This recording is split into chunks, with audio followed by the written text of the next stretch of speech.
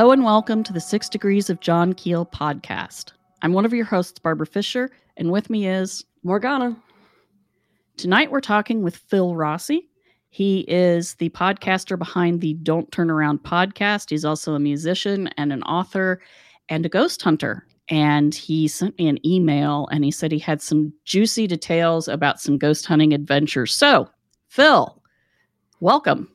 Hey, it is awesome to be back. And I have to be honest, I had a moment of panic where I said, oh, crap, I forgot to hit the record button. And then I realized, oh, wait a minute, I'm not responsible for any of that stuff tonight. I'm here just to ramble.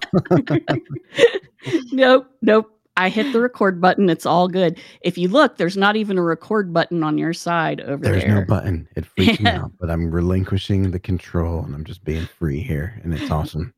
Excellent. Well done. Well done. So I did send you an email. So I had a recent adventure. This is in this past December, and I thought it would be fantastic fodder for this show, and I was excited to kind of get your take on it, if you will. And I think it's an area that last time I was on the show, I don't think that I had the opportunity to talk about. So I'm here to talk to you guys tonight about a location known as Daniels, Maryland, which is about an hour and a half from our house here in Virginia. Daniels is a ghost town on the Patapsco River. It's right by the Appalachian Trail. It's not super far from civilization, yet it's one of those spots where you go out to and you feel like you're in the middle of just about nowhere. Right. And we had gone out there last June. It was a surprise Father's Day adventure where my wife and my daughter, they had got me this fun new back for my paranormal adventures and planned a day of exploring the wilderness and paying a visit to this abandoned town. So we went out there. Now we're talking June. So we were out there in June and the place was fascinating.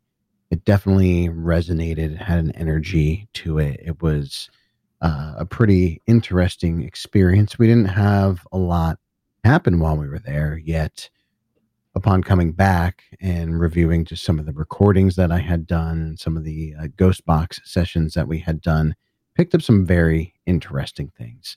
And also noted to the last spot that we went to, you know what, we did talk about this because we talked about did a little bit. Stanislaus Church. Yes. And the dog barked at the time. Yes.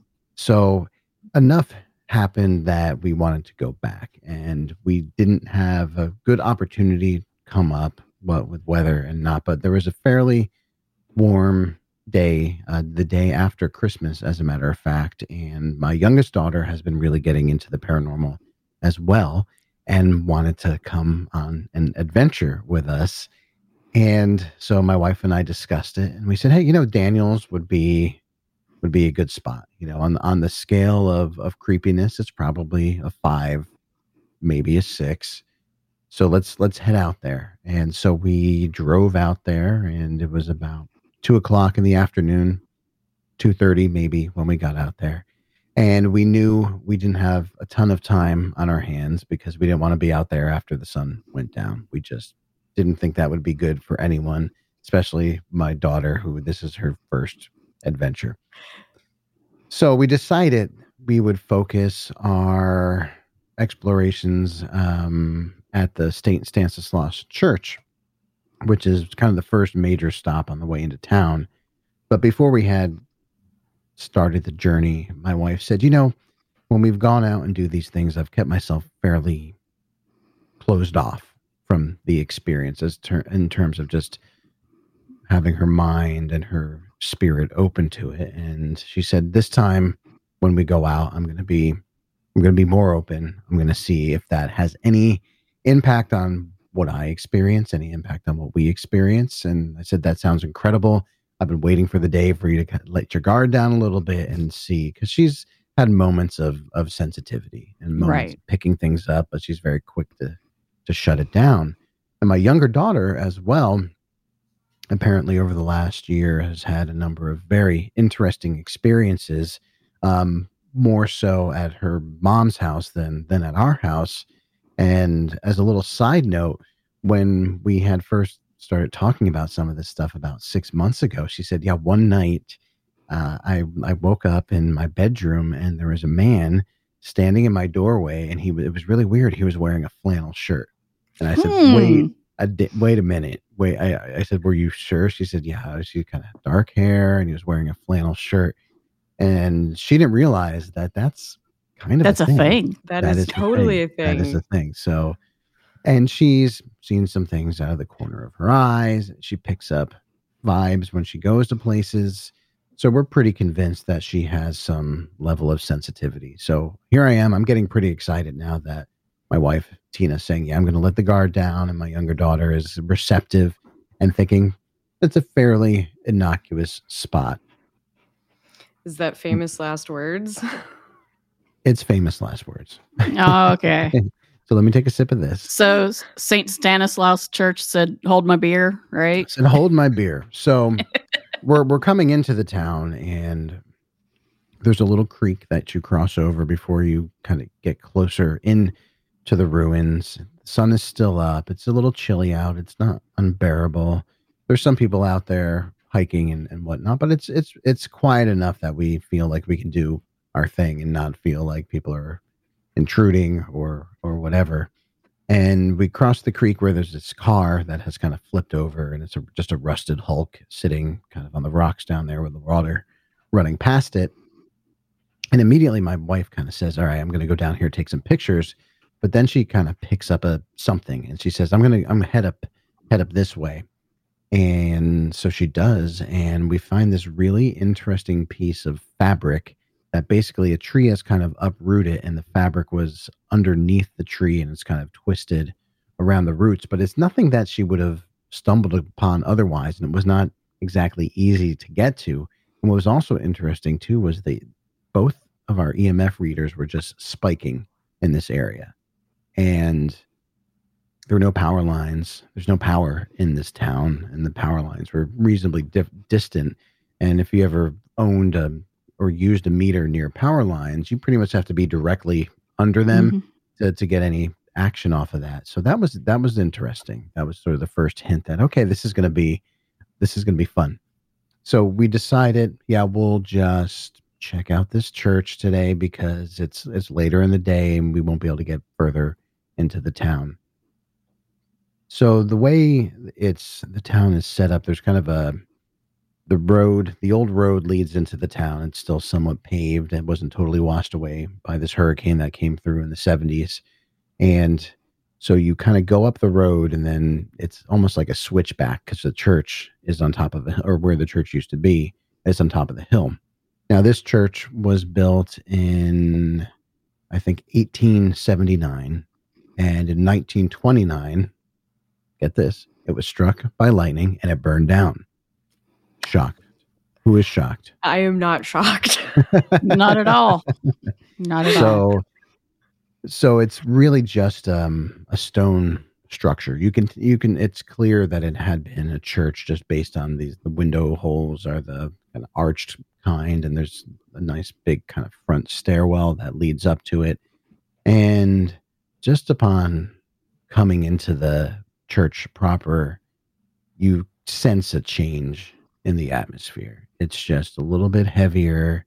It was very still. And there's a little bit of creepiness there that you kind of ignore because the sun is out, and we just let it ride.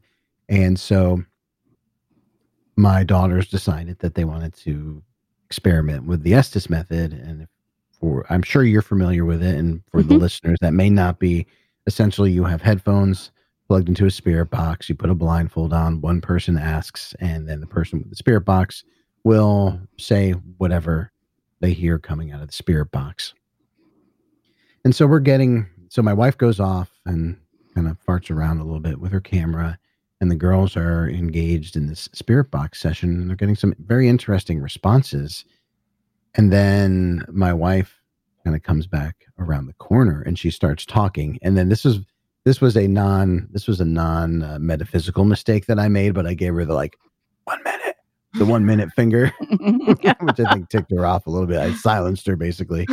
And then I came up to her and she told me, oh, last time we were there, we had heard there was a cemetery, but we were unable to find it just because it was summertime. So there was a ton of growth, but now it's December 26th. So there's no growth whatsoever. So she tells me, I find the cemetery. I found the cemetery. It's back there. And then an instant later, my daughter, who's in the headphones on the spirit box, she says, back there, go back there. And that was the first real kind of holy shit moment. Yeah. So, and there were just responses like that were so kind of tuned into what we were doing. At one point, my wife had crossed to the other side of the church and was climbing up on this unsteady pile of rocks. And my daughter just said, be careful. And she didn't know she was climbing up there. That's just what she heard over the spirit box. And at one point, my wife left, and moments later said, come back.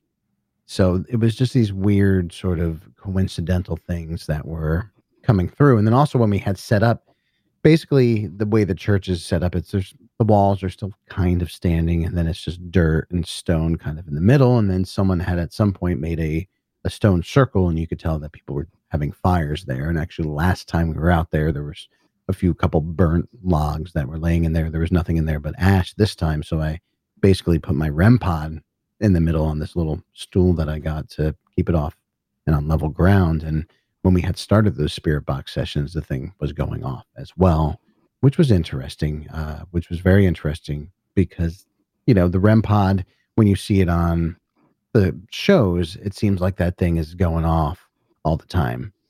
But in my experience, it really only tends to go off when things seem to be charged or happening. So the fact that was going off was also pretty exciting. But again, we're still in this zone of, we're excited, we're having fun, the girls are having fun.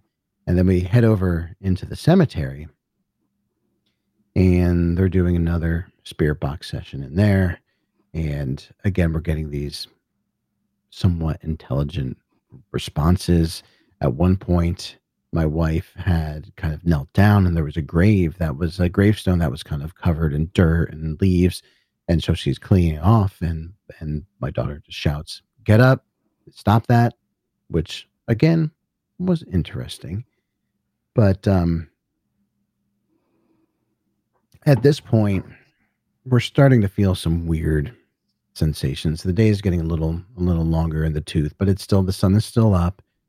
But there were a couple moments where my wife got very lightheaded in a couple of the spots, and I hadn't felt anything like that yet until I broke off from the group a little bit, and I was on a hill just up from the cemetery, and I thought I heard a voice.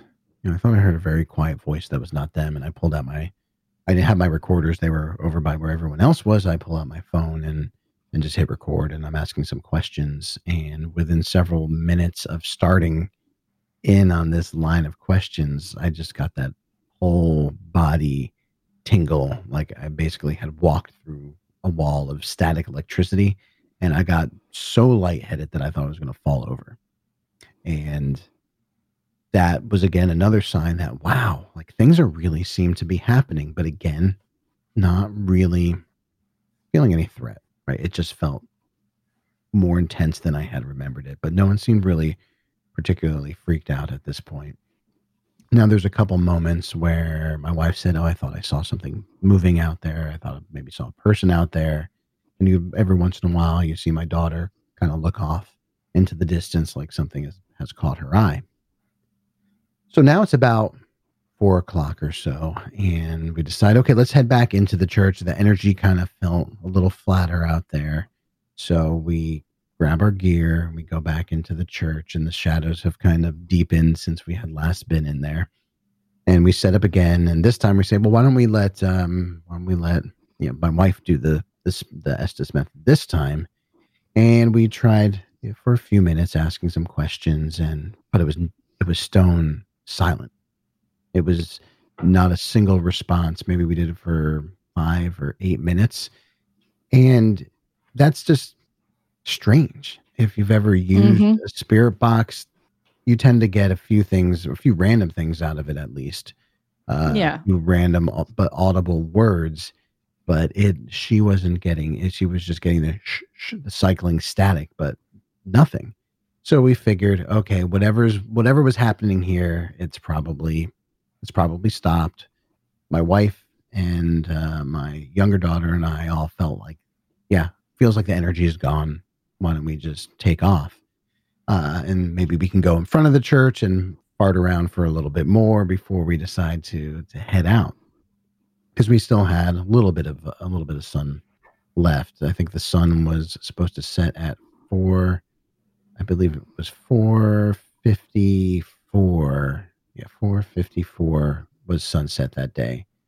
But also we heard some other weird things like 45. One daughter kept saying, she said 45. It said 45 again. 45 left alive, which was strange. Again, it was cryptic enough to just kind of give you the willies a little bit. Yeah. Especially since it was that phrase came through more than once and on different frequencies. So we decided we pack up and we head out to the front of the church now. And my older daughter has gotten a little more quiet. And I said, "Hey, are you okay?" Because it was a little cooler. She said, "Yeah, I'm just cold and I'm tired." But she wasn't really saying much other than that. And so my wife and my younger daughter felt this pull down to the bottom of the hill where there were these cars down there at sort of the bottom of the church driveway or what might have been. And so I'm with my older daughter and I said, well, while they do that, why don't we just do another spirit box session while we're here? Maybe we'll just leave the recorder going. And she said, yeah, okay. But she didn't really seem super into it. And I could tell she was getting tired. And I said, well, we'll just wrap this up pretty quick. And so we kick that off. And as we're doing it, we notice maybe 10 feet away, there's some brush and there's a branch and there's a few leaves kind of hanging off the branch. And one of the leaves was just vibrating. And it was the weirdest thing. And you hear her say on the recording, it's weird because none of the other leaves are moving and the air was totally still at this point. And now I'm starting to pick up kind of a weird feeling. I'm feeling just a little unsettled. And I see my daughter, she's fading. And the spirit box says, I think it says either leave or get out. And we decide, okay, it's time to go. We start packing up pretty quick and kind of call down the hill to my wife and my other daughter that it's time to go. And so we're packing up. And then I get this idea in my head that I had left a digital recorder in the church, because typically I will go out with multiple digital recorders. I have 2 small ones here. Actually, I have one right here because I was doing some evidence review earlier. So I have 2 of these. These are the great little rugged recorders. So I typically will travel with 2 of these, and then I've got a couple larger ones. And I was convinced that I had left one of these in the church. And now that sort of kind of like a panicky kind of feeling is kicking in a little bit. I ascribe it more to that the sun is getting lower. My daughter's cold and tired, and I have to just get them out of these woods now. It's just time to go. So I ascribed it to that in that moment, but I really think that there was something more going on there. And so it looked like my wife and my younger daughter were kind of running up the hill to reconvene with us. And so I told my older daughter, they're almost up the hill. Why don't you wait right here? I'm going to head back into the church really quick. If I don't see it there, I'm out. Then we'll just leave. And it's fine. It was a cheap recorder. I can just leave it behind. And she said, well, I'll come with you. I said, no, you should stay here. So I beeline up into the church.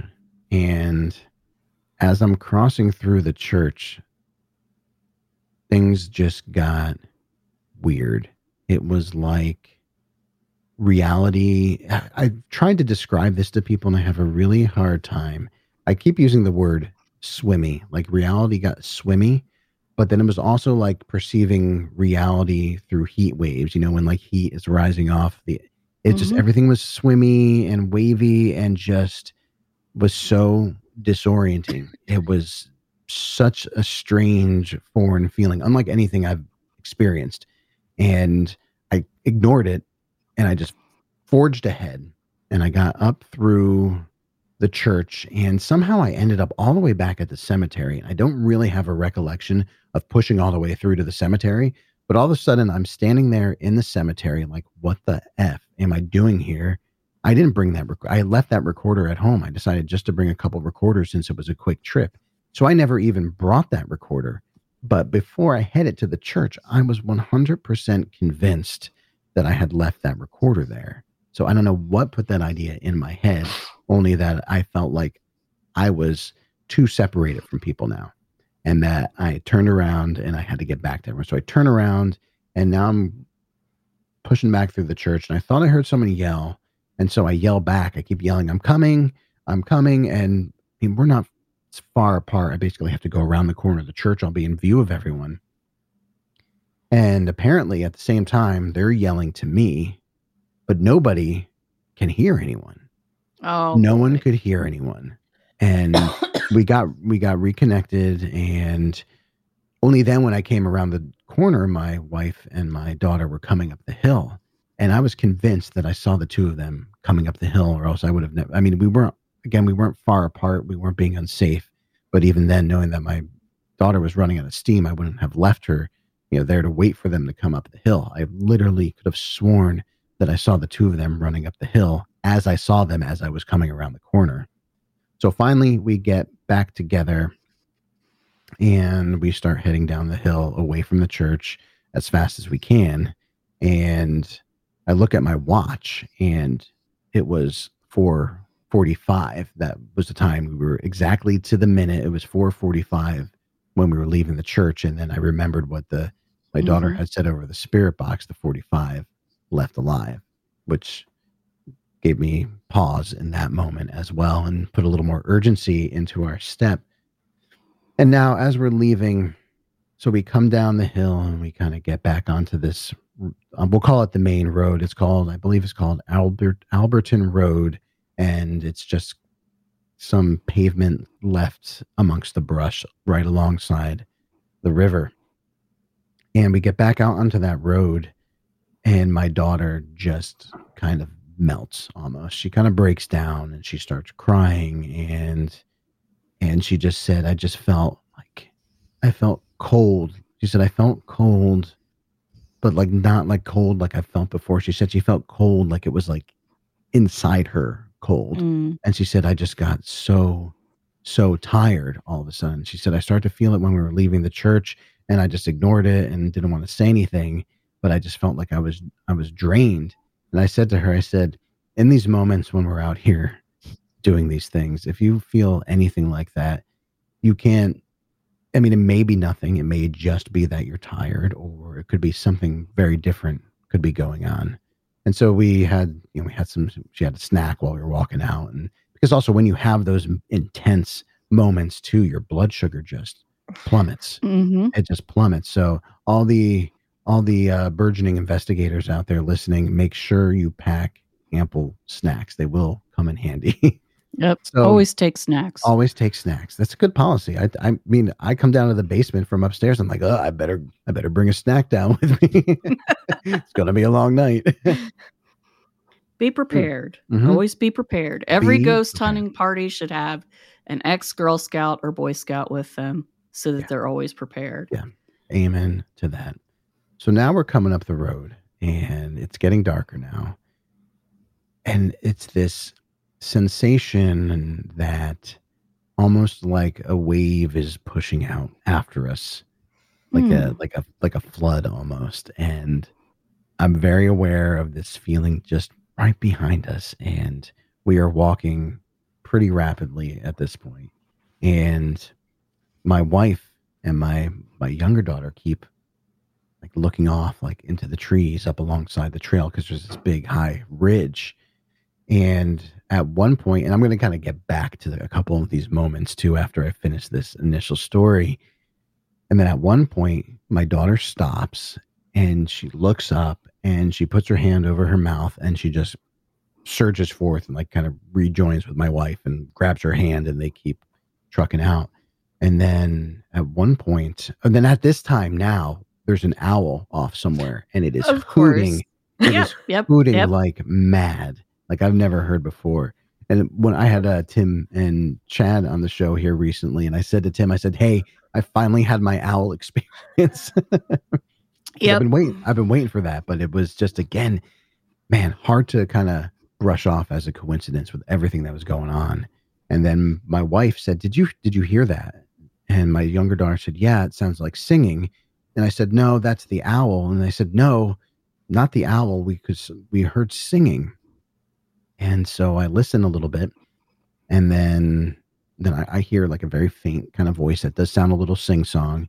And then I can't remember if this was before or after, but my wife and daughter are ahead of the two of us. She's walking, and then you just see her head go back like that.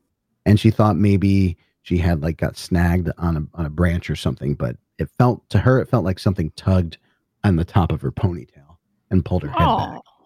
Yeah. Oh, no. Yeah. Things got real quick. So we are hauling, and then we see like car lights in the distance. The owl goes silent. Pretty much the moment we spot the lights of civilization, silent, the energy just falls off, and we're out.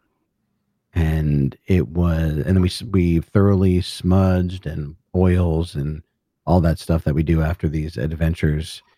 But yeah, that was not what we had in mind when we went out there. But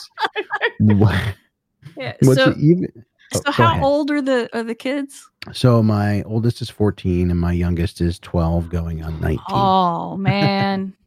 Man. High energy ages. Yeah. High energy. Yeah. So I think they maybe donated a little bit of that energy to the space, maybe. I think you did. So now not you, the daughter did. Not me. I don't have that kind of energy to give. So now I'm going to back it up. I'm going to hit that rewind button here and go back to from when we left the church to when we decided it was time to skedaddle. Only 20 minutes had gone by, yet it felt like more than an hour. It felt like just an endless space of time between me going back into that church and fleeing. And granted, that could have just been the intensity of the moment, but it just seemed much longer. And in total, we were only out there for about 2.5 hours. But again, it felt like we were out there so much longer. And looking back to it, it seemed like the sun should have come down faster than it did. But I will, put the caveat out that there was a lot happening, so it could have been more perception and than reality. But it was just still very strange, just from a time standpoint. So we come back, and the next day, or maybe it's the next night, I decide I'll just review some of this audio. That was the next morning. I decided to review the audio the next morning, and I caught several very, very clear voices that were not us. One from when we were in the church the first time, and I left a recorder behind when we went up to the cemetery, and it sounds like someone singing or saying something in a very sing-song voice. And then a couple fairly inaudible voices, but one very like weird, harsh, kind of strange whisper sound. And I'd caught EVPs out there previously, but these were front and center. So I was excited and that we had caught that. But what really took the cake was I had it's a $40 Walmart knockoff GoPro camera that I've bought several of them. 2 of them I've removed the IR filter so I can use them on investigations. This is investigating on a budget. And then I kept a third one for adventures like this. So I can always have a camera going, so my family can make fun of me for wearing this silly little vest where the camera attaches onto. Aww. I mean, there's a lot of benefits to this. Yeah, I'm a total nerd. But I'm reviewing the video, and I said, well, I'll start with the church, like going back through the church video. And I'm watching it with my wife, and it gets to the point where I'm coming back through the church, and she says, wait, stop. Did you see that? And I have a thing for the audio she tends to have a thing for the visuals and can pick out things pretty quickly that I would very likely miss otherwise.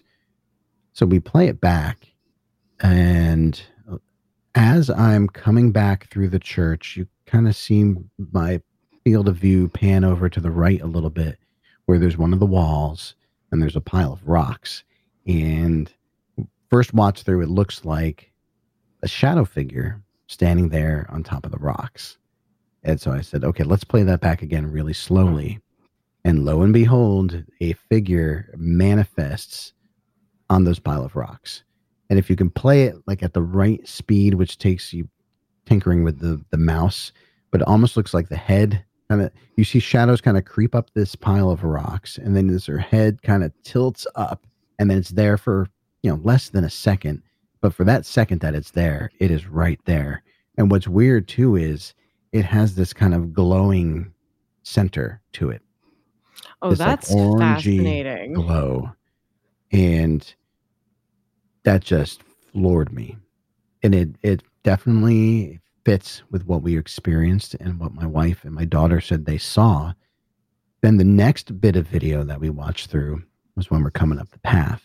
And kind of on the periphery of the video, you see this shadowy, what looks like it could potentially be like a figure kind of form at the base of this tree on the ridge. But as that's happening, as it's kind of passing out of the field of view, as I mentioned earlier, you see my daughter stop walking. You see her turn her head and look right at where it would be, and then cover her mouth and scram. And she said that she'd, at the point after we left, that at one point she saw a figure so clearly that she stopped.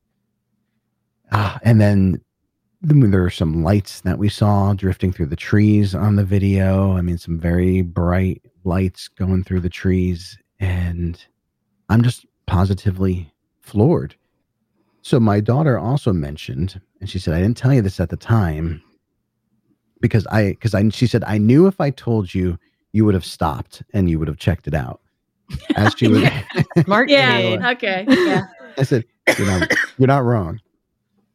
So as we were on our, making our way out, there was some good patches of mud here and there because it had rained a couple nights previous. And she said she stepped in a footprint that was just huge. Like it was just this abnormally large, solitary footprint in the mud. And she's got fairly big feet. I think she's like a 9.5 maybe. And she said, it was big, Dad. It was big and it was kind of long and it was weird. And I didn't say anything to you. So now we've got this big footprint in the mud. We've got these disembodied voices. We've got these shadow figures. We've got these lights in the trees. And it's astounding.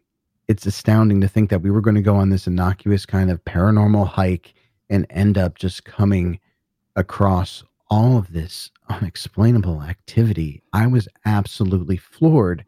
And we had done a little research on the location to find out that there were some ghost stories about those woods. But the digger, I dug a little bit deeper.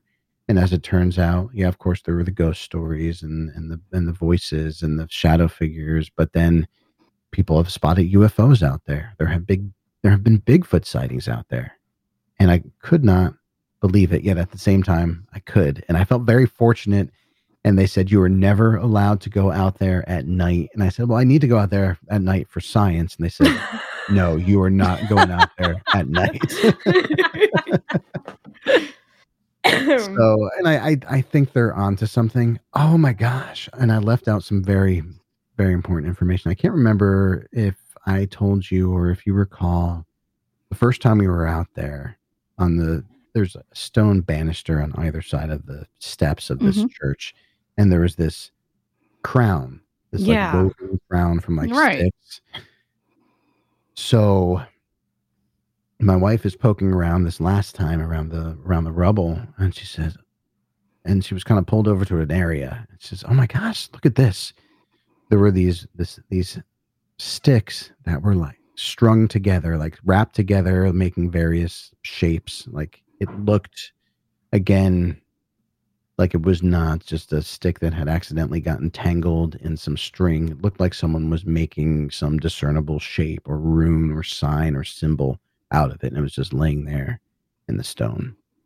And I had shot that photo off to a couple good friends of mine, Joe and Jesse, of this incredible web series called Hellbent Holler. I'm not sure if you're familiar with it, but they head out into the deep into the Appalachian woods looking for, I would say cryptids, but they explore so much more, and they are firm. Their philosophy is very in line with a lot of us that say all of this is connected. And what's fascinating about the two of them is Jesse was much more of like the ghosts, and Joe was much more of the cryptids.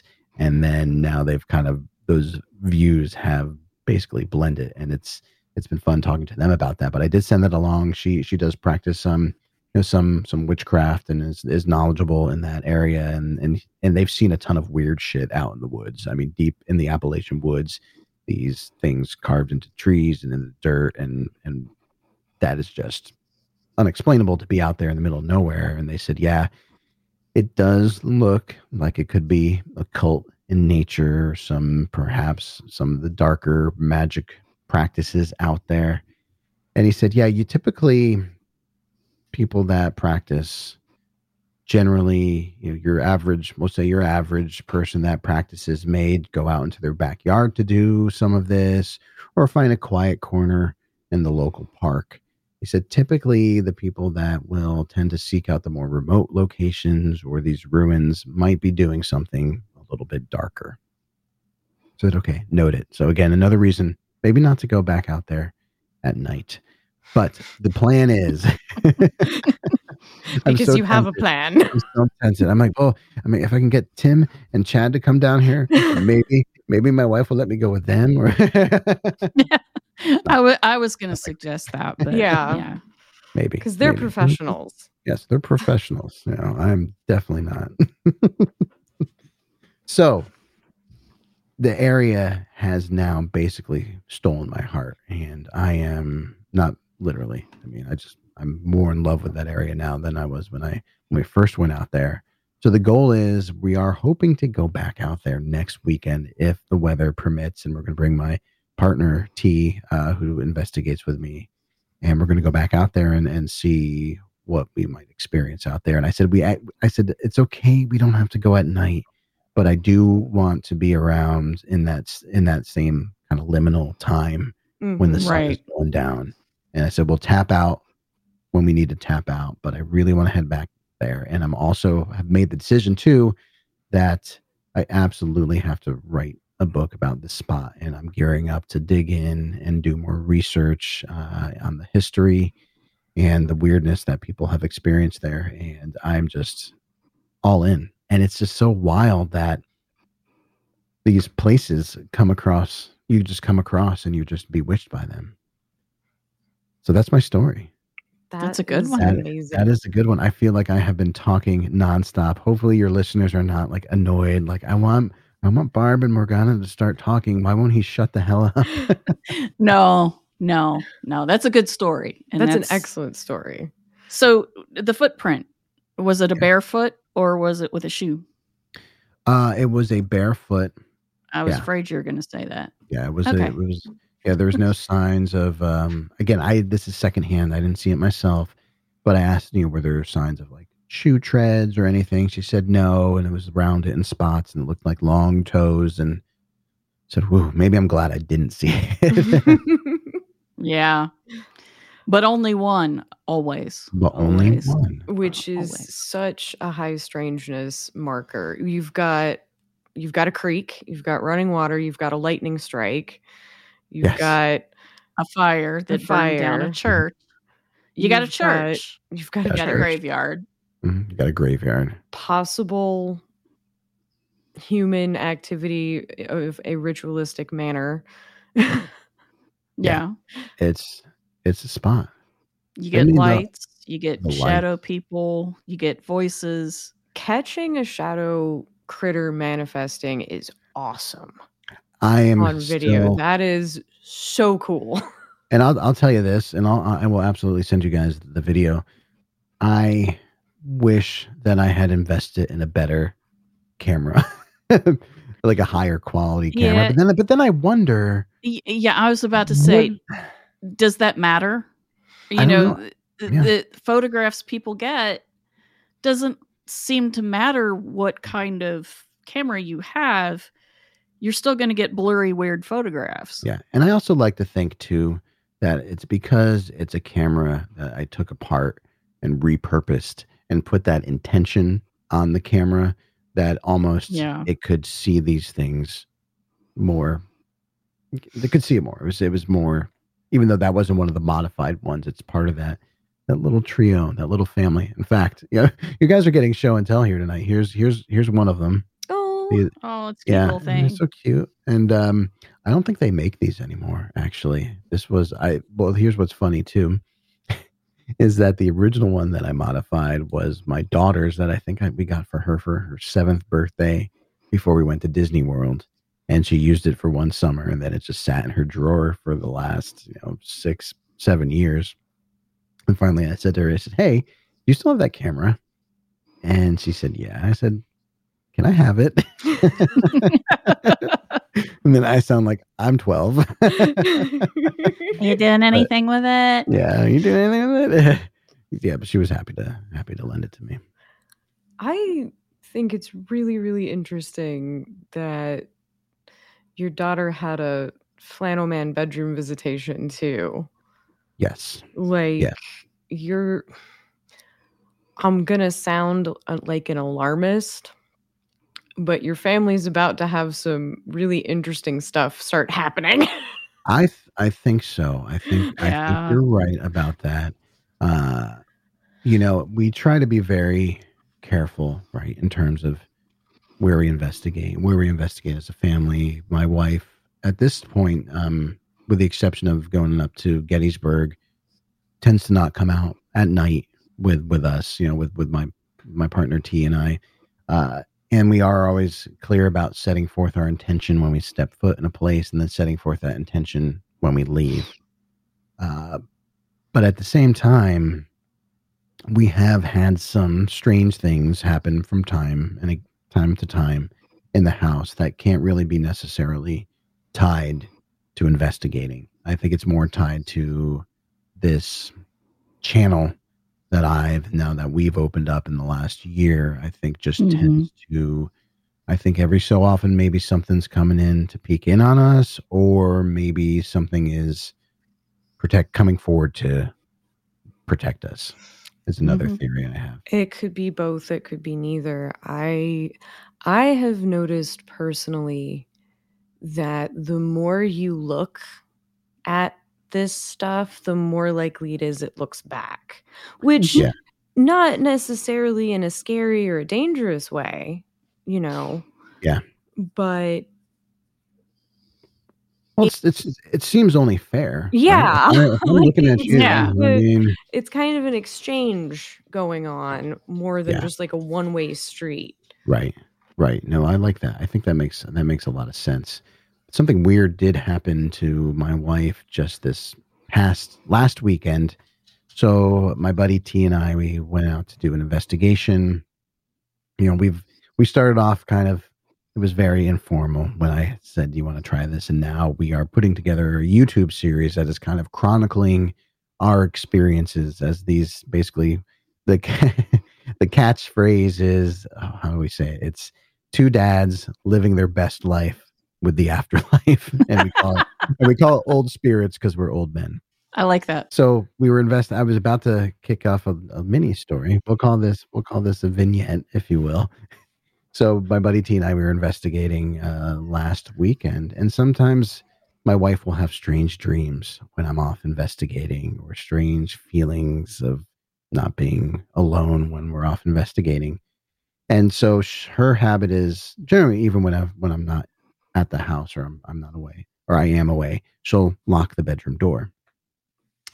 And she said she had this very vivid dream where she woke up in the middle of the night and she was sure she had locked and shut the bedroom door, but it was wide open and there was someone standing just beyond the doorway.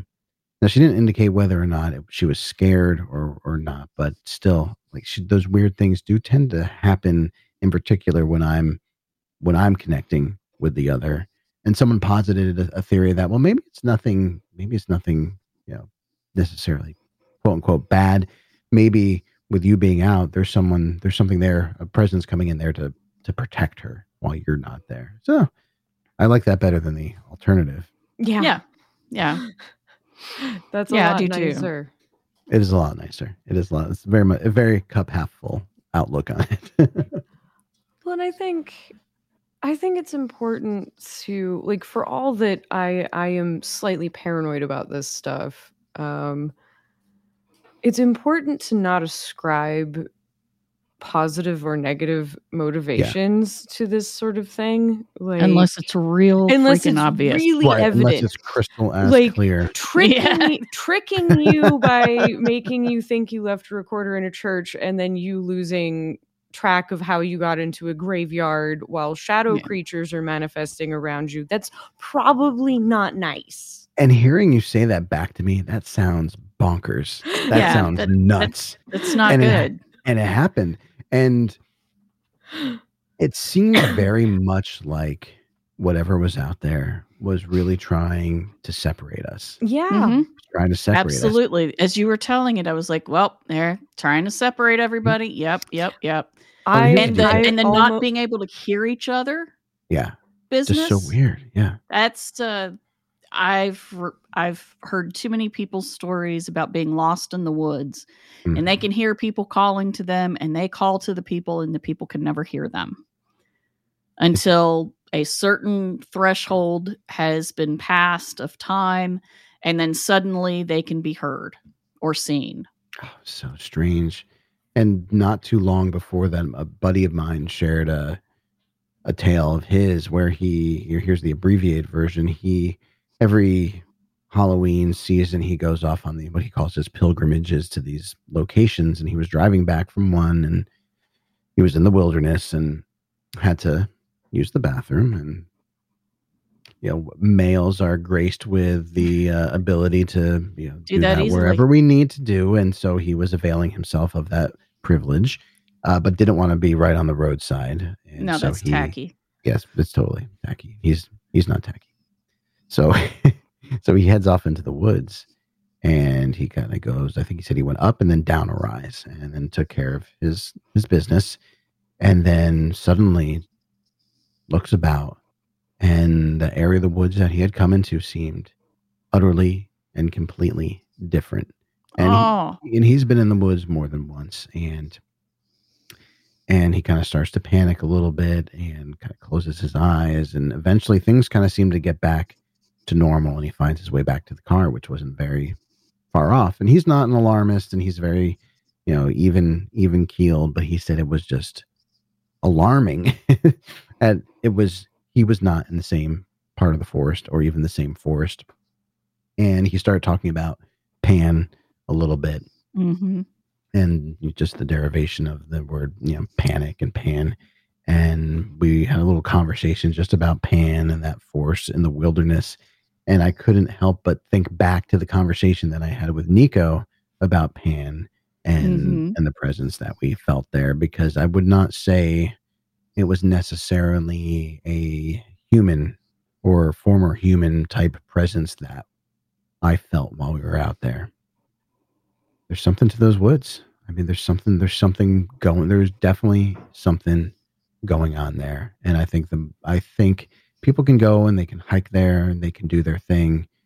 But I think the moment you open yourself up to whatever might be happening in that woods, it's knocking at your door. Yeah. That has been my experience. There's a reason I live behind some really strong wards. Yep.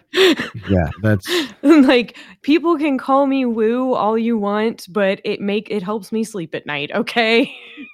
And there's great value in that. I mean, there is absolutely. I think at some point we may consider the same, just again you want to feel comfortable and safe in your own space, especially if you're going out on some crazy adventures. Yep. Just not necessarily maybe having something follow you back, but I think your bandwidth for this stuff, the more you do it, your bandwidth just gets wider, and I think it is more inviting. One detail that just popped into my head, because this is the way my brain works. I told you the rails, I was not going to abide by any rail system here. I was going to abide by the philosophy of let's go wander off into the woods and get lost. But roughly at the same time, I was convinced that I had forgotten my recorder. My wife and daughter, who were down the hill, smelled this awful, rotten stench at roughly that same time that I had this inspiration that I had to separate from everybody. Oh, that's fascinating. Yeah. So again, there's another deep of just. Yeah. I love bad smells in the paranormal because people interpret bad smells so differently. If you talk to somebody who's like a demonologist, they'll be like, oh, it's demonic. If you talk to somebody who's into Bigfoot, they'll be like, oh, it's a skunk ape. Right. Yeah, exactly. Bigfoot has bad BO. Yeah. Everybody knows that. And if you talk to just somebody who's kind of spiritual, the smell, that kind of bad smell of rotting flesh could be any number of things. Yeah. But it's never a good thing. Right. In my case, it's usually been a dead animal that, I haven't turned the corner and gone, oh, that's what that is. That's what that is. That's what that is. But when taken together again with everything that we were experiencing, I cannot believe how many effing boxes I was going to say, it's like there were all the boxes. This is like, well, you had a smell, you got separated, you had a delusion that you had left a piece of equipment, and then you ended up in the cemetery for no good reason, and you couldn't figure out why. And your kid got cold and tired. You had time speed up and slow down. You had a footprint in the mud, but only one. You saw shadow creatures. And one of the shadow creatures had a light in the center of it. Singing. I forgot about the singing. So many things. So many things. And the owl. And the owl going, dude, get out, man. Just go. Out. It is time. And what's crazy, honestly, I would say all of those things, all those checked boxes, was in like a 20-minute span of time. Yeah. How nuts is that? Because we'll go out on investigations, and granted, we have been so fortunate to have stuff happen pretty much in every investigation we've been on, but we're sitting there for hours for a handful of things to maybe happen, and this was all in 20 minutes. What the F? It's because you didn't go looking for it. Like you thought you were gonna go out with your kids and have like a fun, like lightweight, light-hearted. This is a K2 meter. You do this, and sometimes it was the it Christmas season.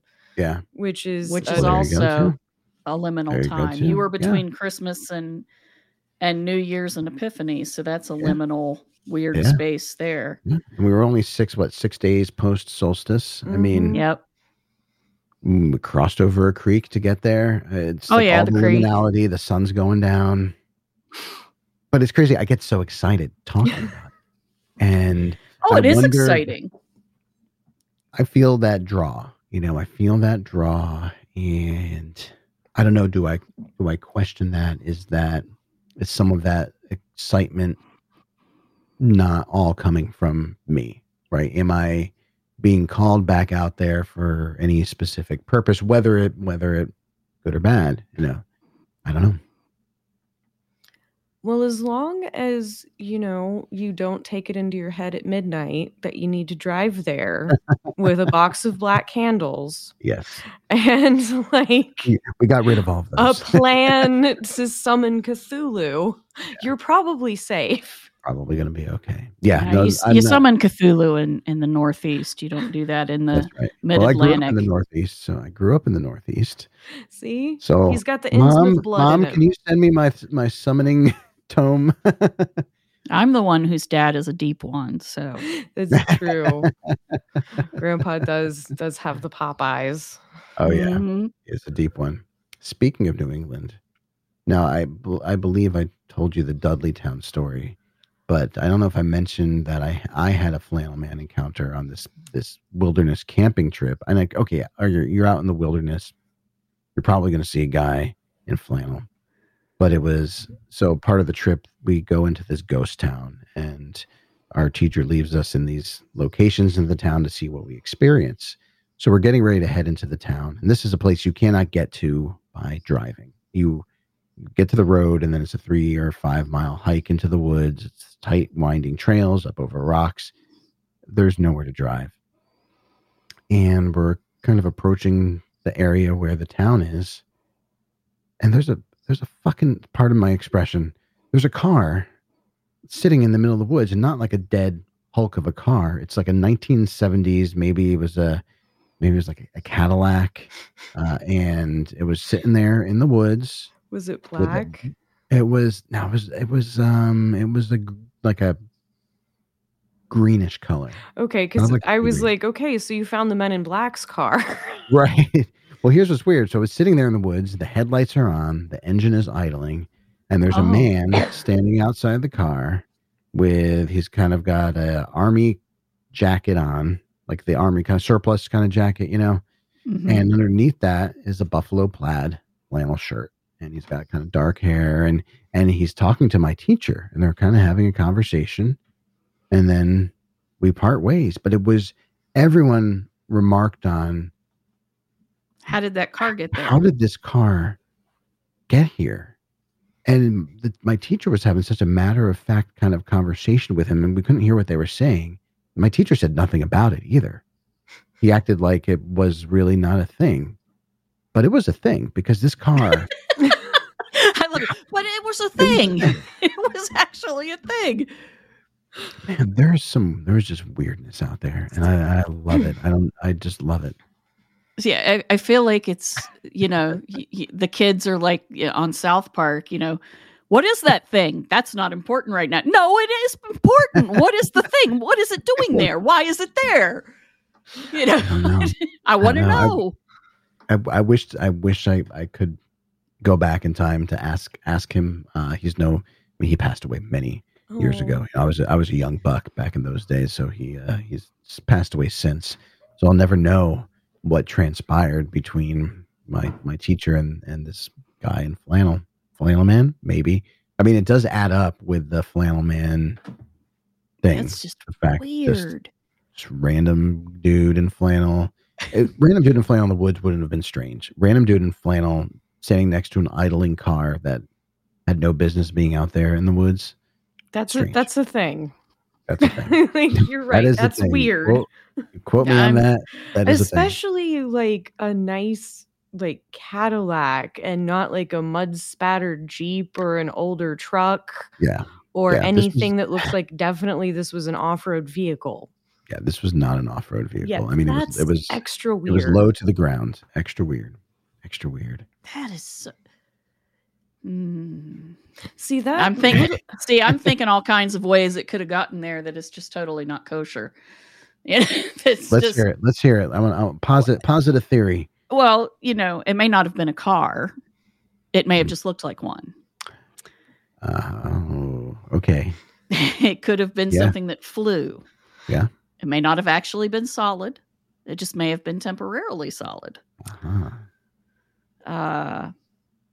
I know I've read one instance this is one of my favorite things from R.D. Six Killer Clark's books about the Native American Star People experiences. Yeah.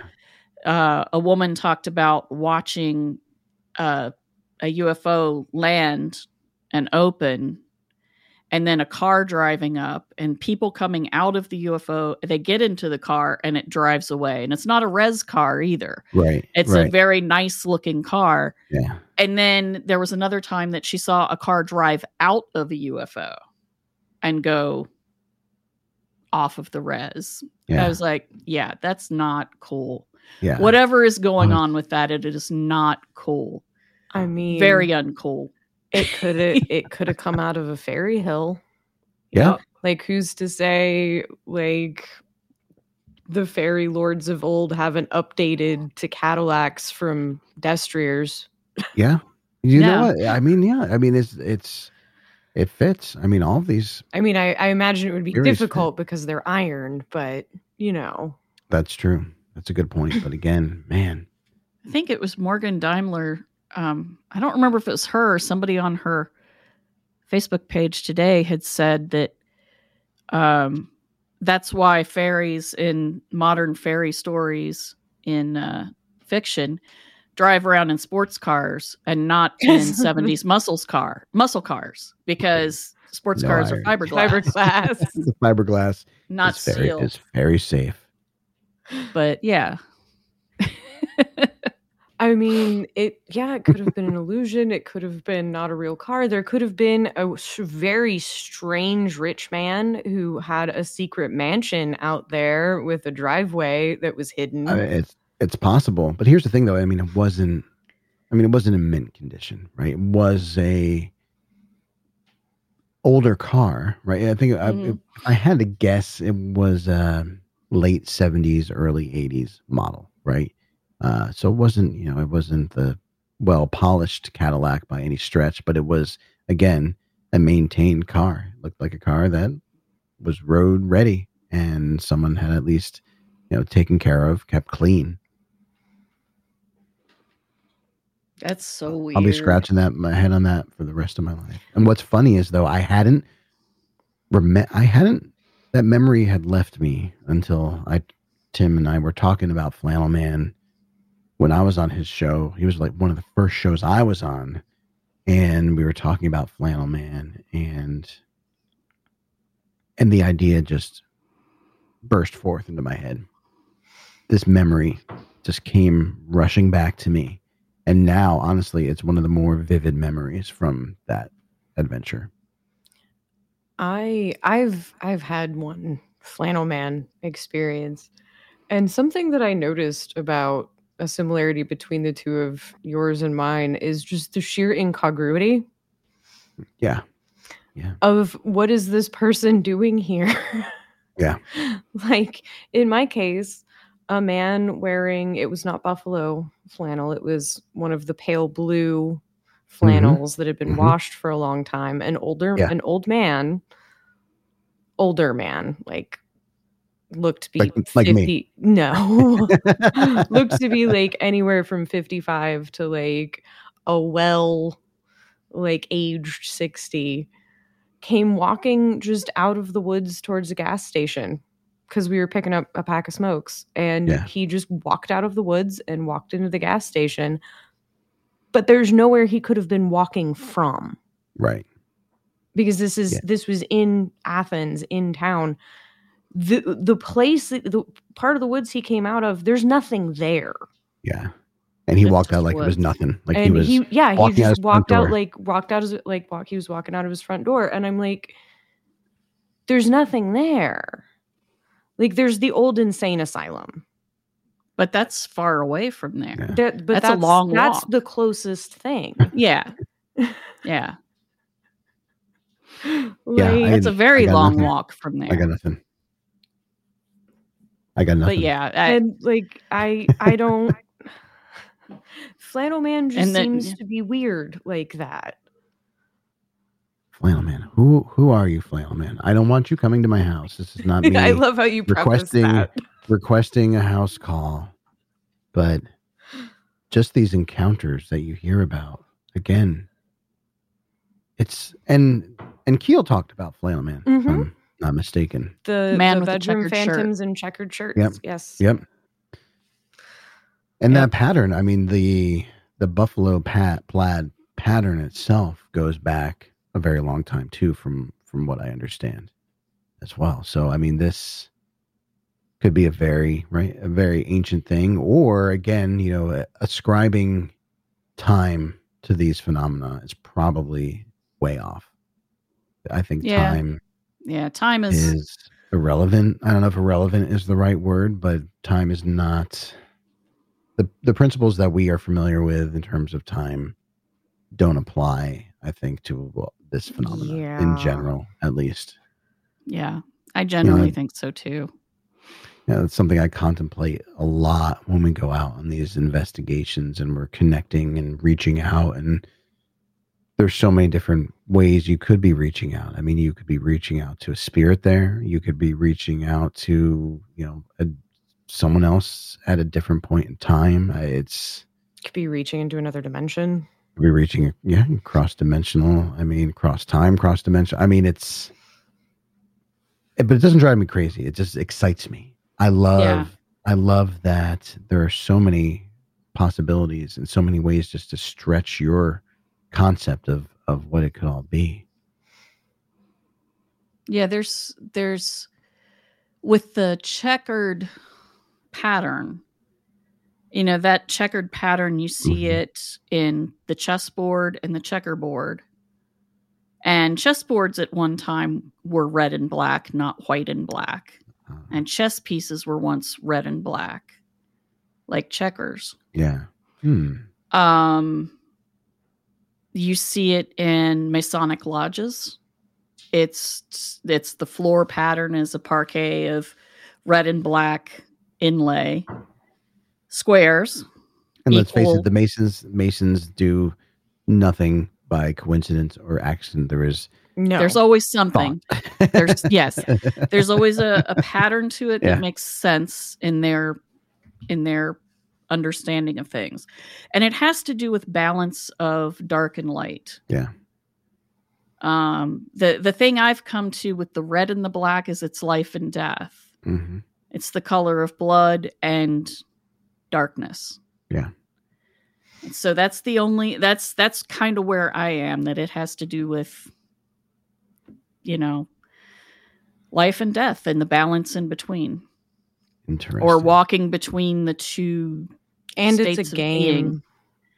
And it's a game. Oh, yeah. Because chess and checkers. Right. Because I do think it's a game. I think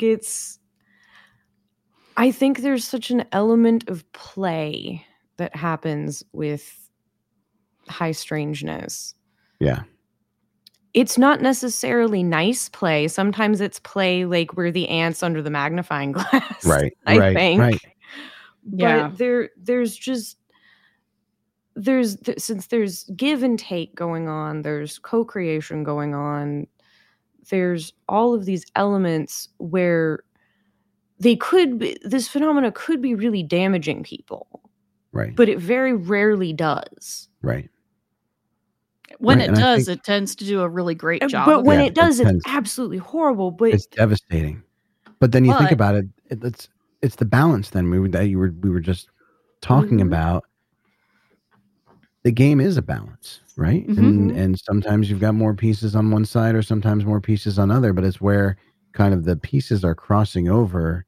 Maybe that's where an entity like Flannel Man is going to manifest, wherever that balance is a little bit off. And maybe he is, or he, she, probably can't even say that. Flannel Man, flannel person. Either way, maybe they are a restorative agent, right? Maybe they're massaging out the crinkles along the way. Could be. Maybe they're. Oh, go ahead. They're a guardian between spaces, maybe. Yeah. Which would explain why they manifest through the edge of the woods a lot too, and at the edges of sleep and waking, and the edges of towns. Because really, that's the edge of Athens where you saw that guy. That's true. And we were at the edge you go of Dudleytown. Just a little farther, it's not Athens anymore. It becomes Union. It becomes Union, Ohio. So that could be part of it. He's always at the liminal space. Like all weird things, he's always at the liminal space. Doing liminal things. He's got his underneath the flannel. He wears a T-shirt that says "liminal" in like a cool font. Liminal, and then there's a map and it says "You are here," and he can just point to it. Now I just have an image of Flannel Man as the bouncer of the liminal space, and the liminal space is some really weird club that all this stuff hangs out in.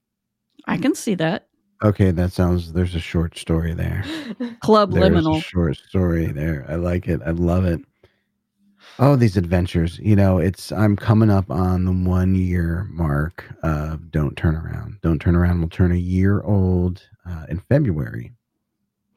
And standing where I am now and looking down this path that I've come up is pretty damn astounding. Yeah. I was just going to do a podcast and talk about ghost stories, and it was going to be just that. That was all it was going to be. And now here I am having my second conversation with you, amazing people on your fantastic show, and telling these stories that if I wasn't telling them myself, well, even still though, someone tells a story like these stories that we've been sharing this week. I mean, this stuff is hard to make up. Let's just put it that way. This stuff is hard to make up. And I've heard a lot of incredible stories in the last year. Never really did I consider that beyond the few experiences I've had in my life that I would be adding new stories into my own catalog to share with people. And for that, I'm very grateful. It's been quite a twist. I would say that I Shyamalan'd myself with this one. Well, yeah, our podcasts are about the same age, which is surreal. You're just more productive than I am. We never shut up. That's the difference. Yeah. We're chatty. And I never want you to. Don't you dare shut up. Don't you dare shut up. But yeah, looking back, it's like, geez, we made that. Wow.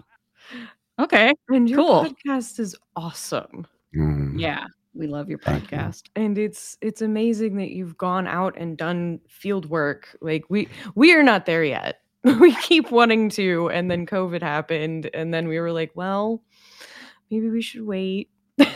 So I'll tell you though, I mean, when I started, it was purely just like, I'm just going to dip my toe into the pool and test the water out. And I just went out with a digital recorder and a video camera, which was impractical. It was a crappy camera, and I don't do a ton with those stationary cameras. It was just I bought a $50 camera, and I went to a local battlefield one early morning and spent an hour and a half there asking questions to the ether, and there was a vibe there. There were ghost stories about this battlefield, and it's I just felt some tinglies while I was out there, but nothing else really did happen. I didn't get squat on the recorders while I was out there, but the actual act of reaching out like that, and it was, best way to describe it is, it was almost just like a meditative type experience where I just eased into it and just felt this sense of just rightness, and was in just such a focused kind of headspace on just that moment. I was able to really say that in doing that, and I find this, I get into this space as much as I can when we do this. Sometimes I get caught up in something else, like, oh shit, batteries fell out of this device. Or we only have half an hour left. But when you get into that space and you are able to you find yourself being fully present, which is, I think, something that not a lot of us really experience with great frequency, just because of the nature of being living human beings in a world that is chock full of chaos and other stuff. That when you truly experience that instant of being in the moment, it is such an incredible feeling. And that's probably one of the best things that I've gotten from a personal standpoint out of investigating, is being in that moment.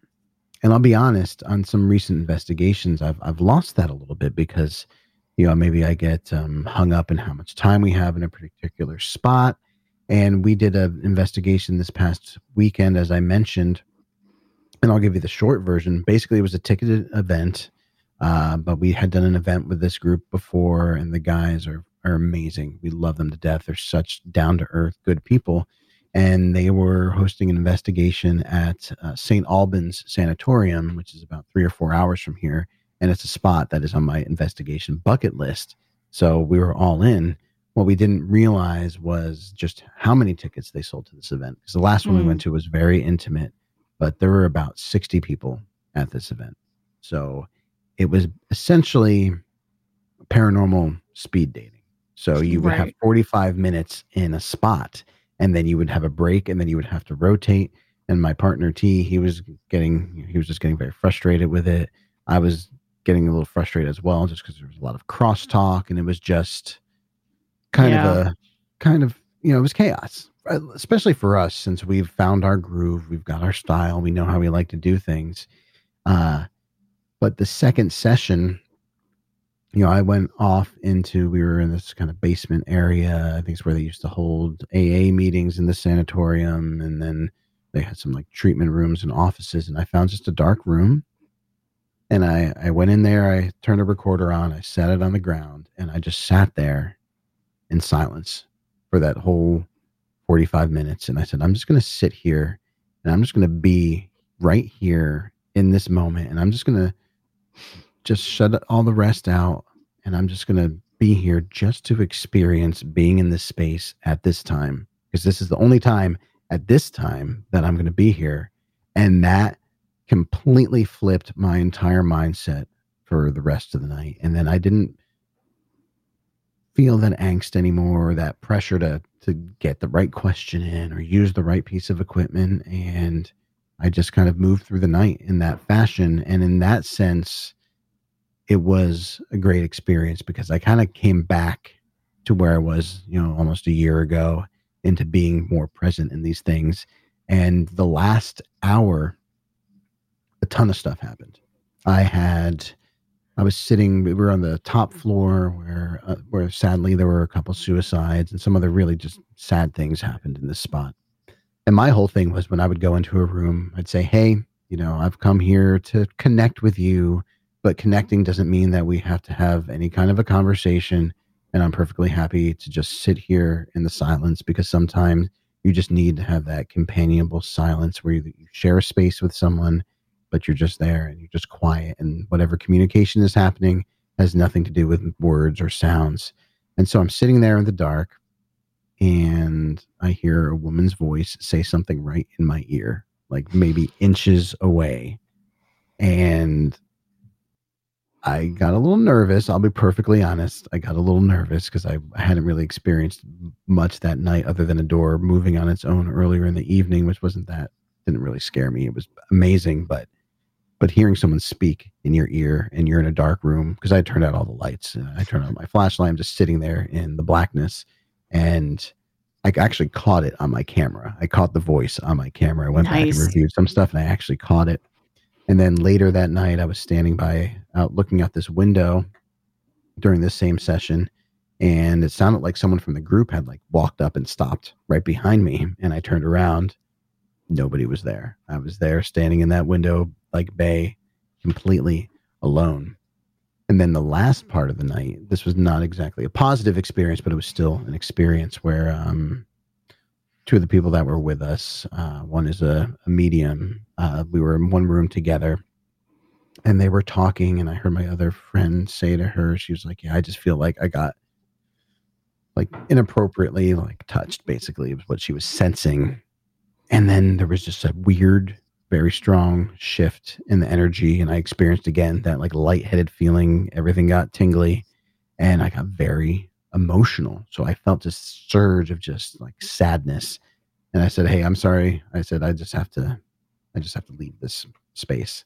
So in that last hour, and pretty much that whole night, it was full of just personal experiences. And I wasn't concerned about catching anything. I kept my body camera on, but I didn't have any other cameras with me. And in that sense, I experienced a lot that night. And it was good to know that you can reset, because investigations can get stressful. Technical things can go wrong. And when the technical things go wrong, you get back to what it is, the basic thing to do as a human being is to experience. We have this great onboard equipment, right? Yep. Great onboard equipment to experience. And then we have this data delivery mechanism called our faces, where we can tell these wonderful stories, even if we don't have a recording or a video. So it was, for me, it was good to kind of reconnect with that. Yeah. I mean, that's, I'm leery of having electronic equipment of any kind with me, because I screw that stuff up just on my own with no help. And I've always screwed stuff like that up. That's just how it's been. Yeah. And Morgana's a lot the same way. So I generally just use the native equipment that I was born with and let that be. But I'd still love to go out with somebody that had equipment. Yeah. And, you know, I love I just wouldn't hold it myself. I think you could probably manage to hold, like, this recorder, it's solid. It's simple to use. Oh, it's not that it's not simple. She has a wonky EM field, and she fries things. About that. You fry things. Yeah, fries I fry stuff. things. Okay, that's right. Oh, now it's coming like they back. go Okay. through microwaves like nobody's business. Like, how many microwaves have you bought in the last 5 years? Like 3? 3.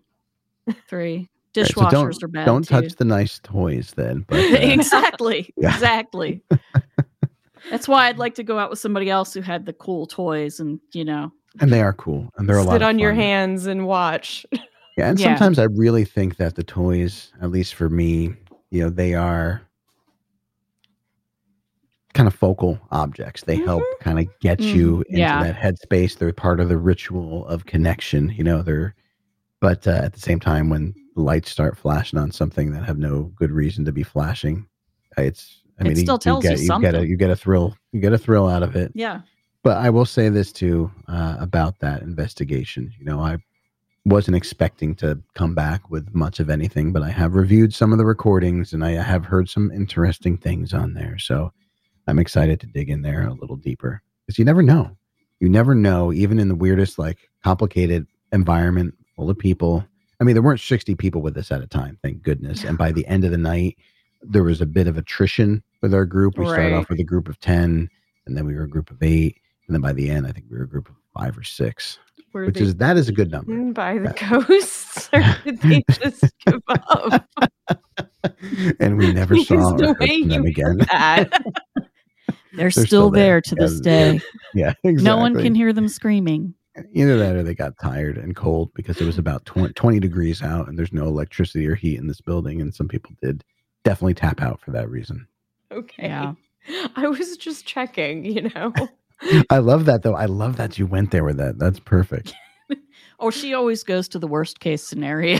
I do. Plan for the worst, prepare for the worst, and hope for the best. But just generally accept it's probably going to be bad.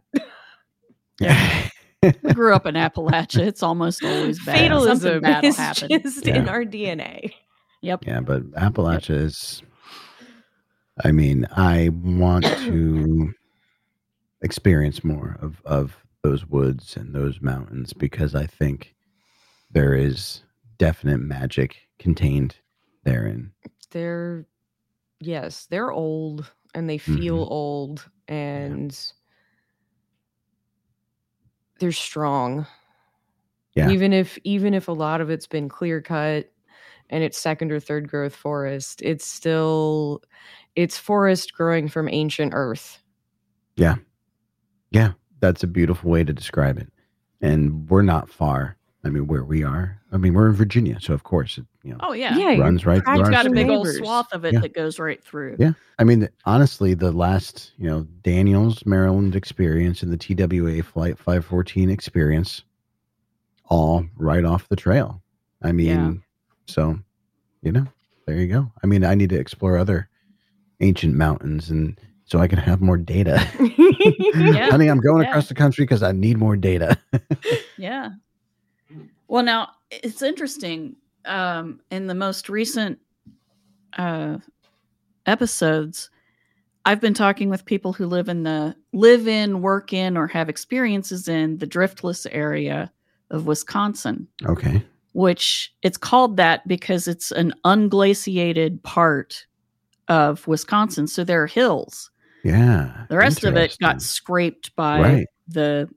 the glaciers during the Ice Age, the last Ice Age. So there's this little section that, if you think about it, well, what was it scraping away? It was scraping away the Appalachians that extended out into the Midwest. Well, that's what got scraped away. So there's a little piece of Appalachia in the Driftless area. That's And fascinating. it has similar weird things that happen. Really? And yeah, like I've got one person had an experience seeing a thunderbird there.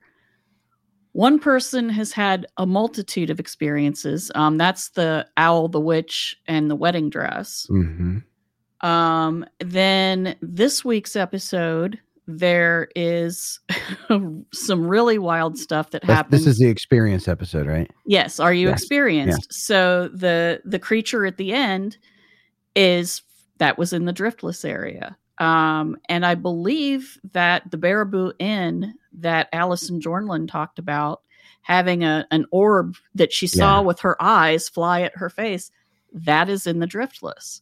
Also, Zelia Edgar, who we had for our first guest this year, grew up adjacent to that area and was in and out of that area experiencing things as well.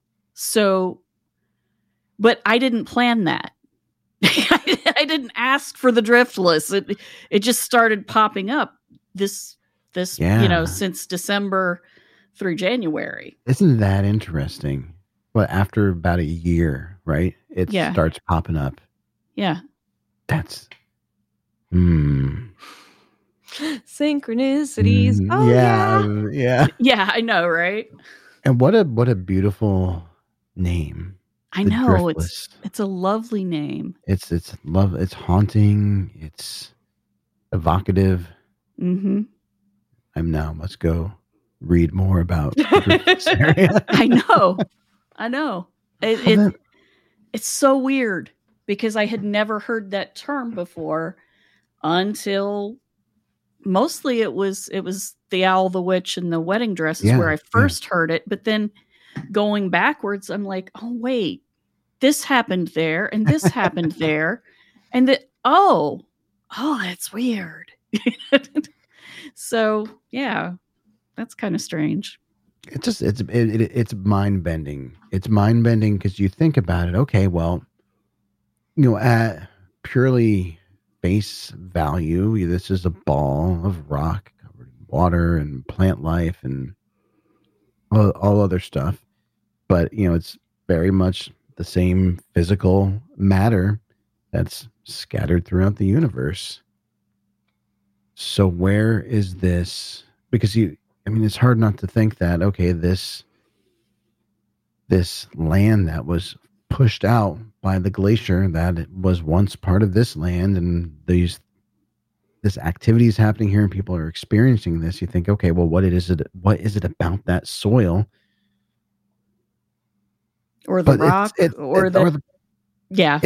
all formed essentially from the same like cloud of dust. You can tell my brain is like stretching in a ridiculous way right now. Because I love sciences. I love astronomy. And when you try to think about it, you almost can't speak. That's where I'm at right now. I think I've thought too big about this because now I'm just like, and they can't see my face, but it was ridiculous. And that's what my brain is doing right now. Because I'm going to say something ridiculous right now. I'm going to say something ridiculous, but like, is there paranormal activity on the plains of Mars? Dude, right? I was just thinking about Ghosts in Space. Thank you for also going there because I went there. I was thinking, are the nebula haunted? Yeah. Like, oh yeah. Where the stars are being born. Is that where souls happen? Why not? I mean, if souls are a thing, I don't know how I feel about souls being a thing or not being a thing. But if they are they swimming through all that supercharged gas out there? I mean, there's plenty of energy. Yeah. Yeah. have they had a paranormal experience on the International Space Station? I mean, so many people have gone through the space station. Has anyone asked them that? Like, have you ever like experienced anything weird up there? I don't know, but I've should seen your videos. I know try. you've seen in the sky, but I would love to know. Like, Well, I know did you? that there's at least rumors of, and there is testimony from astronauts of seeing strange things in space that they couldn't explain, including lights traveling over the Earth itself and going, what's that? Edgar Mitchell talked about all that a lot when he, after he came back to Earth. He said that there were things that they saw that they couldn't explain, that they didn't understand. But I mean, everyone who's been to space and looked back at the Earth has said the same thing, which is it's magnificent and it's alive. Yeah. And it's fragile. It's like hanging there in nothingness. Yeah, I mean, when phrased that way, it gives you pause because you think about this sphere of life with this very itty bitty thin atmosphere hanging out there in this darkness, revolving around its star, vulnerable to anything and everything. Yeah. Yeah. And now we're back to Lovecraft. I know. Old cosmic gods, horror. The old gods of space. Yeah, the first book I wrote was Cosmic Horror. It was it's a haunted space station novel, and it's got some old god-esque themes to it. Nice. And I'm actually working on the second edition because I wrote it in 2005. It's actually how I started podcasting.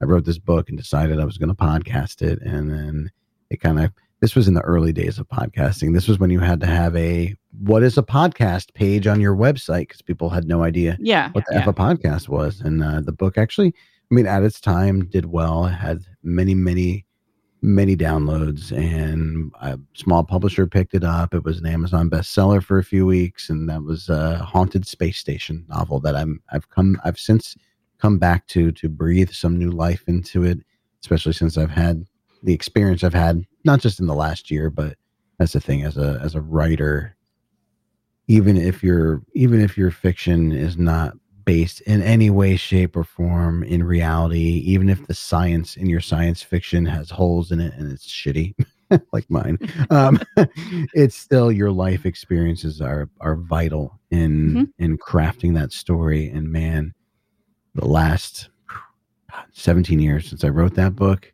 I've done some living. So I decided it was time to come back to it. But and I think that I also find it exciting to kind of that mashup of horror and space and spookiness. It doesn't even have to be horror. The favorite books of mine that I've written, I say that not in a weird like I love my books kind of way, but the books that resonated most with me. It's not really so much of an element of horror to it, but there is spookiness to it. It is, again, it's kind of a ghost story in space, but it's not straight up horror. It's definitely science fiction, but I wrote the third book of this. I called it a cycle. The first one was a novella, and then the second one was a slightly longer novella, and then the third one is probably a burgeoning on novel. I think it's about 65,000 words. The intention is sometime in the future to combine them kind of in, I think what the authors call them when you combine like novellas, it's like the omnibus. So, but I don't know. I see that tangent that I went on when you say Phil, there are no rails, and I'm like, where's Phil? He's like, oh, he's up in that tree. And hey guys, I don't know what I'm doing about up his here. books. I don't know what He's I'm doing over up here. there. I'm not here to sell my books. I don't even think they're in print right now because I parted ways with the publisher years ago because I thought it would be, I wanted to kind of get the books back out there, and it seemed like the time was right to kind of take back the rights, and they were having issues with Amazon and just a bunch of small publishing house issues, and so they didn't want to hold me back. I said, that sounds great, let's do that. And then kind of things got chaotic in my life, and I said, oh crap, I don't have an editor anymore, and oh no, and then And then so here I am now. But maybe someday they'll be back in print, and then I'll come back on the show and be like, I'm here to promote all my books that I talked about way too much the last time I was on. It's okay. We did tell you we don't have rails, and tangents are just what we do. Yeah. So, like, we're not going to be mad at you for tangenting. Yeah, we're the tangent ladies. I love that that's a verb. Tangenting is a verb in this family. Okay. Oh, yes. Okay. Yes. I'm fine with that. Yes. 'Cause I can do Kramering that. is a verb too. So. Okay. Yes. Yes. Oh, you are way too much fun to talk to. You guys are fantastic. So, listeners, if you haven't already, rate it and review their podcast. Get on Apple Podcasts and leave this podcast a 5-star glowing review because they are. See, he's so much better at promoting us than I we know. are. We suck. We We're like, kind of you do. like us? Wow. Oh, wow, thanks. We're so professional. We are. No, Really. guys are- Really. Don't change a damn thing. We won't. Do you have anything else you want to talk about before we quit for the night? I think I've covered it for the night. I've got to leave something for next time. Okay. Not that, Yeah. that's not to say some crazy thing's not going to happen to me, and I'm like, well, I was going to talk about this the next time, but now we're going to talk about this. And I do hope that happens because then you can quote me. You said, remember that time you said, well, you were going to talk about something, and you said something crazy might happen. And I'll Well, say, it yeah, did. You were right. It did. Yeah. Remember that church that burned down that I was visiting? Well, Well, I'll have to give you an update because, again, I said weather permitting, we're going to go back out there next week. It won't be with the kids. It'll be my wife and I, and then And not T, at who's night. Exactly. And we're going to not go at night. Hashtag safety. oh, that's excellent. Well, yeah, if something happens, you got to tell us Oh, you know I will. Yeah. You absolutely know I will. because I want to know. I want to know too. Yeah. You'll, As I'll long let as you you know. don't go at night, like just I'm with the rest of your family on that one, I think. yeah, no, I think there were enough signposts that would be, at least at this stage of the game, foolish to ignore. Yeah. At least you have to be, like, you gotta get be to smart. know the ground better because like So you can beyond exit past her. supernatural hazards, like if you're stumbling about in the dark, like you can Break a trip leg, and fall that's and break bad. your arm and Well, that's the thing, and we can almost part on this note, but that is the truth. And when my buddy and I went out to the crash site at night, and I said to him, I said, "Here, look," I said, "the urge to run out of here may be very real." I said, "But there's no way that we can get out of here quickly without hurting ourselves." So let's not do So that. let's not do that. So it's a cautionary tale. I do want to add one thing Yes. because this has to do with not going at night. My younger child has never really liked scary things, Mhm. but they're 15 now, and finally the familial trait has started to Right. come The forward. gene is being expressed. And finally, it's taken a long time.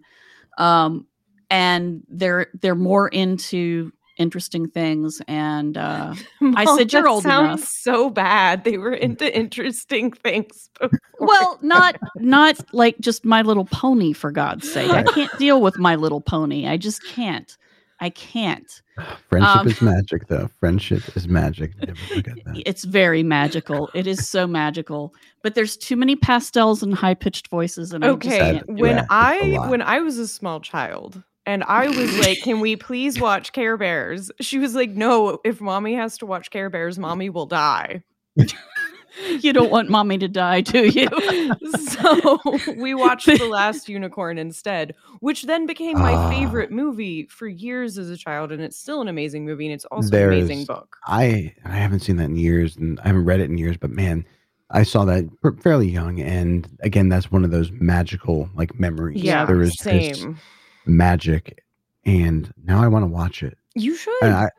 And I have a feeling that it will hold up. I feel like that holds up. It has. And The Secret of Nim. Yes. Those are the Yes, two they like both have magic. held up. But yeah, sorry, that was totally a tangent. But you know, I knew where you were going to go with it. I knew where you were going with that. Yeah. You embarrassed me so much. I'm allowed to tell that story. No, I'm not embarrassed by it at all because I was only telling the truth. So I said to him, we'd run out of things to watch together. I said, why don't we watch The X-Files? Yes. You'll like The X-Files. And they said, okay, but aren't there some episodes that are really, really scary? I said, yeah, there's the serial killer episode. We won't watch that one. Your sister doesn't even like to watch that one. I hate watching that one. That one, we don't have to watch that. But, we'll start watching it. And they were hooked immediately. And that's good parenting right there. They just were like, Mom, I want to change my name again. Because the original name was Kat, the one that we gave them. Mm-hmm. And then they said, well, I like Wolf better. The name is Fox. I think this one will stick. I saw that on the Facebooks. Yes, because, the little thing is redheaded, has the sense of humor, and he wants to believe. So I love it. There we are. I love it. Ooh, maybe, you got me thinking. My wife and I were talking about tattoos the other day, and I've been thinking there are different things I want to get. I don't have a ton of tattoos. She's my painted lady. I only have just one. Foxwood might be good to get because fox is one of my daughter's favorite animals. And then, fox is, just the Nine-Tails fox. I love Naruto. I'm huge into that.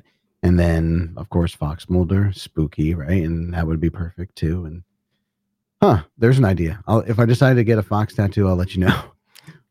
I tangented the hell out of that. That's a good one. I'm going to say one tangent and then I'm going to shut up so we can let you leave and go to sleep. I have always wanted, I don't want to get text tattoos very much. I haven't wanted to get much writing, but I've decided if I get any writing tattoos, I want to believe on my right arm and belief is the enemy on my left. That would be awesome. Yes.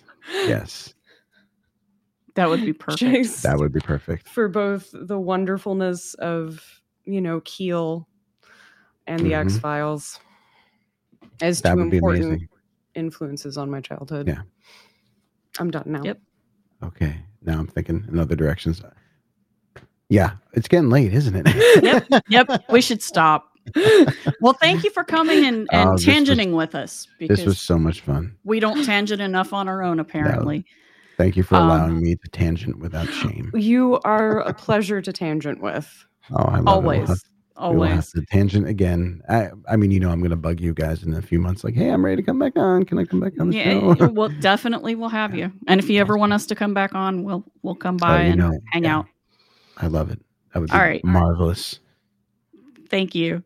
Thank you. Well, that's all for this week's episode of the 6 Degrees of John Keel podcast. If you have any questions or thoughts about the podcast or would like to come and talk about your experiences of the paranormal, you can contact us at 6djk67@gmail.com. We promise to even answer you, and we are always happy to hear from you. Thank you.